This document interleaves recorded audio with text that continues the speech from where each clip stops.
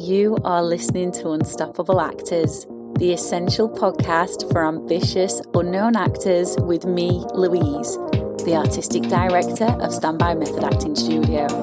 And for the last 13 years, I've been taking unknown actors with blank CVs all the way to Netflix dramas, Amazon Prime films, TV soaps and stage plays around the world.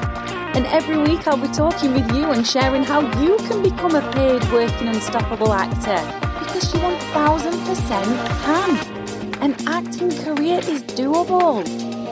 Are you ready to dive into the episode? Hello and welcome to the podcast. Well, haven't we got something very exciting for you to learn all about today? I'm sharing the 3 tips that helped our students here at Standby Method Acting Studio land roles in TV soaps that you can obviously steal from them because they're so easy. You are going to kick yourself for possibly overlooking them. Before I share what they are, I'm so excited that I've got a brand new workshop for you. It doesn't cost you anything, and it is called 3 Steps to Getting a Paid Role Within 2 months. And I'm going to be diving further into what I share with you in this podcast, because obviously I'm limited in what I can share with you in the podcast episodes. I can share a lot, but we can do even more in the interactive workshops. So I'm going to be taking the lessons from this episode today further in this brand new workshop, 3 Steps to Getting a Paid Role Within 2 months, because that's what I want. I want you getting a paid role. And I'm going to be using these exact steps myself as I relaunch my acting career for the second time. And these are the exact steps that I took last year when I relaunched my acting career and I turned my first audition back into the industry into a paying job. So I'm inviting you. I would love to see you there. I would love to coach you because I know you want a paid role. I can help you get a paid role. So go and accept your invite by clicking the link underneath the episode. And as soon as you tell me where to send you the workshop link to, I'll send it straight away for you, and then your place is booked. You need to be quick though, because places are capped and it's taking place on Thursday, the 28th of September. There will be a recording available after. It will only be available for 48 hours. So if you're going to sign up for the recording, make sure you schedule in time to watch the recording before the 30th of September. Okay, let's get started. What are these 3 tips then that helped our students here at Standby land roles in TV soaps? Well, before I share with you what they are, let me tell you the kind of TV soaps and TV dramas they have been cast in. So recently, Ben Sora was cast in EastEnders and he had a beautiful scene with the character Alfie Moon. If you're not from the UK, EastEnders is a primetime UK TV soap. And of course, it wasn't a little teeny tiny bibbly bobbly role. He had quite a chunky little scene with Alfie Moon. So of course, having that on his CV is going to open more doors for him now. And having that on his show reel is going to open more doors. And this is why it's important that you are doing your best and you are getting very focused on getting a day player role on your CV and into your show reel. Because a day player role to casting directors gives you something called know, like and trust factor. It means they've seen something on your CV that they know. It causes unconscious bias within them to like you and think of you more favourably. This is based on psychology. So any casting directors listening, this is not what I'm saying. This is what the psychology says. And then because they've seen something on your CV that they know and they like, it means they're going to trust you more. They're more likely to call you into the room.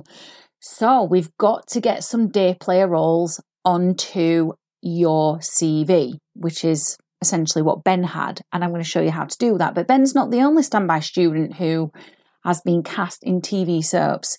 We've had Jonathan in Doctors. Again, for anyone outside of the UK, Doctors is a daytime afternoon soap on the BBC. He got a guest lead role in that. We've had another ex-student who got a guest lead role on Doctors and in a Netflix drama. Nicholas got a role in a different Netflix drama. We've had Zayn, who was in Everyone's Talking About Jamie, which is a film by Warp Films. Again, if you're not in the UK, Warp Films are a big film company here in the UK, and that was on Amazon Prime, and he had a very meaty role in that supporting role. And all of these roles on their CVs just make them stand out amongst the sea of actors who get submitted for roles by their agents. And we've had way more students than that as well, but I'd be here all day talking to you about them. A lot of males in there. And I always say to my female students in the classes, I'm like, come on, girls, I'm here to help you. We need to get some girls into some TV soaps as well. We have had our female students in commercials, lots of different commercials, which is also very, very exciting. And again, that does the same thing. It builds this thing called know, like, and trust factor. So again, just repeating, but when a casting director sees your CV, whether you've self-submitted for something or your agent submitted for it, by seeing something that they know on your CV, it puts you in a more favourable light. So I hope you are very, very focused on getting a day player role or getting cast in a commercial, which can start opening more doors for you. So what are these 3 tips then? They're not really tips, to be honest. They're more, well, they're qualities. And they're qualities that you already have inside of you. Woohoo! Some might be a little bit more hidden than others, and some might be very, very obvious within you. But whether they're hidden or they're obvious, we can always develop them further. And this is what this episode is about, because I'm going to show you how to do that. So we have got to be, number 1, brave, number 2, bold, and number 3, a risk taker to make your acting goals and dreams happen, especially if you want to get in a TV soap or a TV drama or a commercial, because when you get in these things, your visibility is raised. Let me tell you, when Ben had that scene in EastEnders, he was watched by millions of people in the UK and anybody else who streams EastEnders from around the world. So the acting industry will basically sweep up and wash away any of those actors who are sitting on the edge, peering in, not being brave, not being bold, and not being a risk taker. So if that is you, I'm not here to make you feel bad about it. I'm here to say it's time to stop sitting on the edge. It's time to stop peering in. And it is time to grab your career by the horns and go all in. Because you have been put on this earth for more than a 9-to-5 job.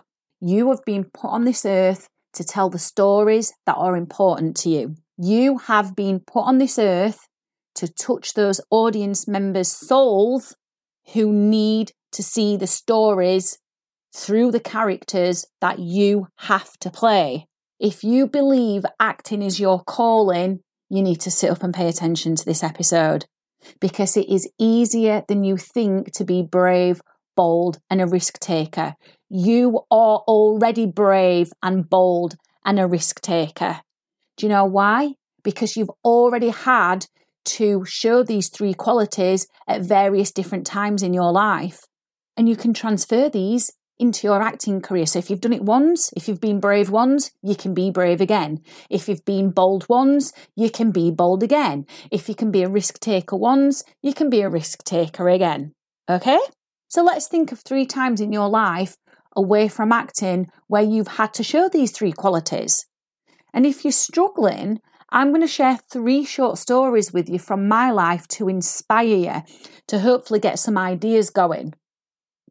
So I had to be brave a few years ago when I was 30. Actually, it's more than a few years ago. It's 8 years ago. Who am I kidding? I am extremely frightened of flying.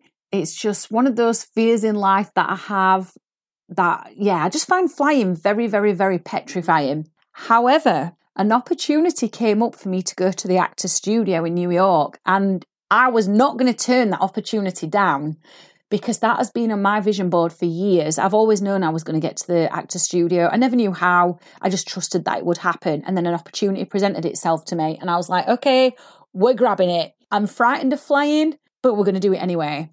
And don't get me wrong, leading up to this flight, I was trying to get everybody to come to New York with me, but nobody could come with me. So it ended up that I had to go on this plane on my own. And yes, I was petrified, sat in Manchester Airport by myself. We got up in the air. It was all right. I was sat on my own. I was watching the Amy Winehouse film, having a grand old time. And then we got over the Atlantic. and we hit the back end of a hurricane, and I had a massive panic attack. And I just thought, oh my God, we are never, ever going to make it into JFK alive. The turbulence was horrendous. It was the worst I've ever experienced in my life, but I got through it. The plane was swinging in to the airport, let me tell you. Oh my God, it was frightening, absolutely frightening. And I could see the runway going inside, out of sight, because that's how bad the plane was swinging. I was sat next to a lady who worked for the RAF, and she was like, oh my good Lord, I'm up in the air more than I am on the road, she said, and even I'm frightened of this. That's how bad it was. I was like, oh my good Lord, why she told me this? Anyway, I'm still here to tell the tale. And I went to the actor studio and I had the best time ever. And then, of course, I had to get a plane back on my own from JFK Airport back to Manchester Airport. And again, I was terrified, absolutely bloody terrified, because we hit turbulence again on the descent back into the airport. But I'm still here to tell the tale.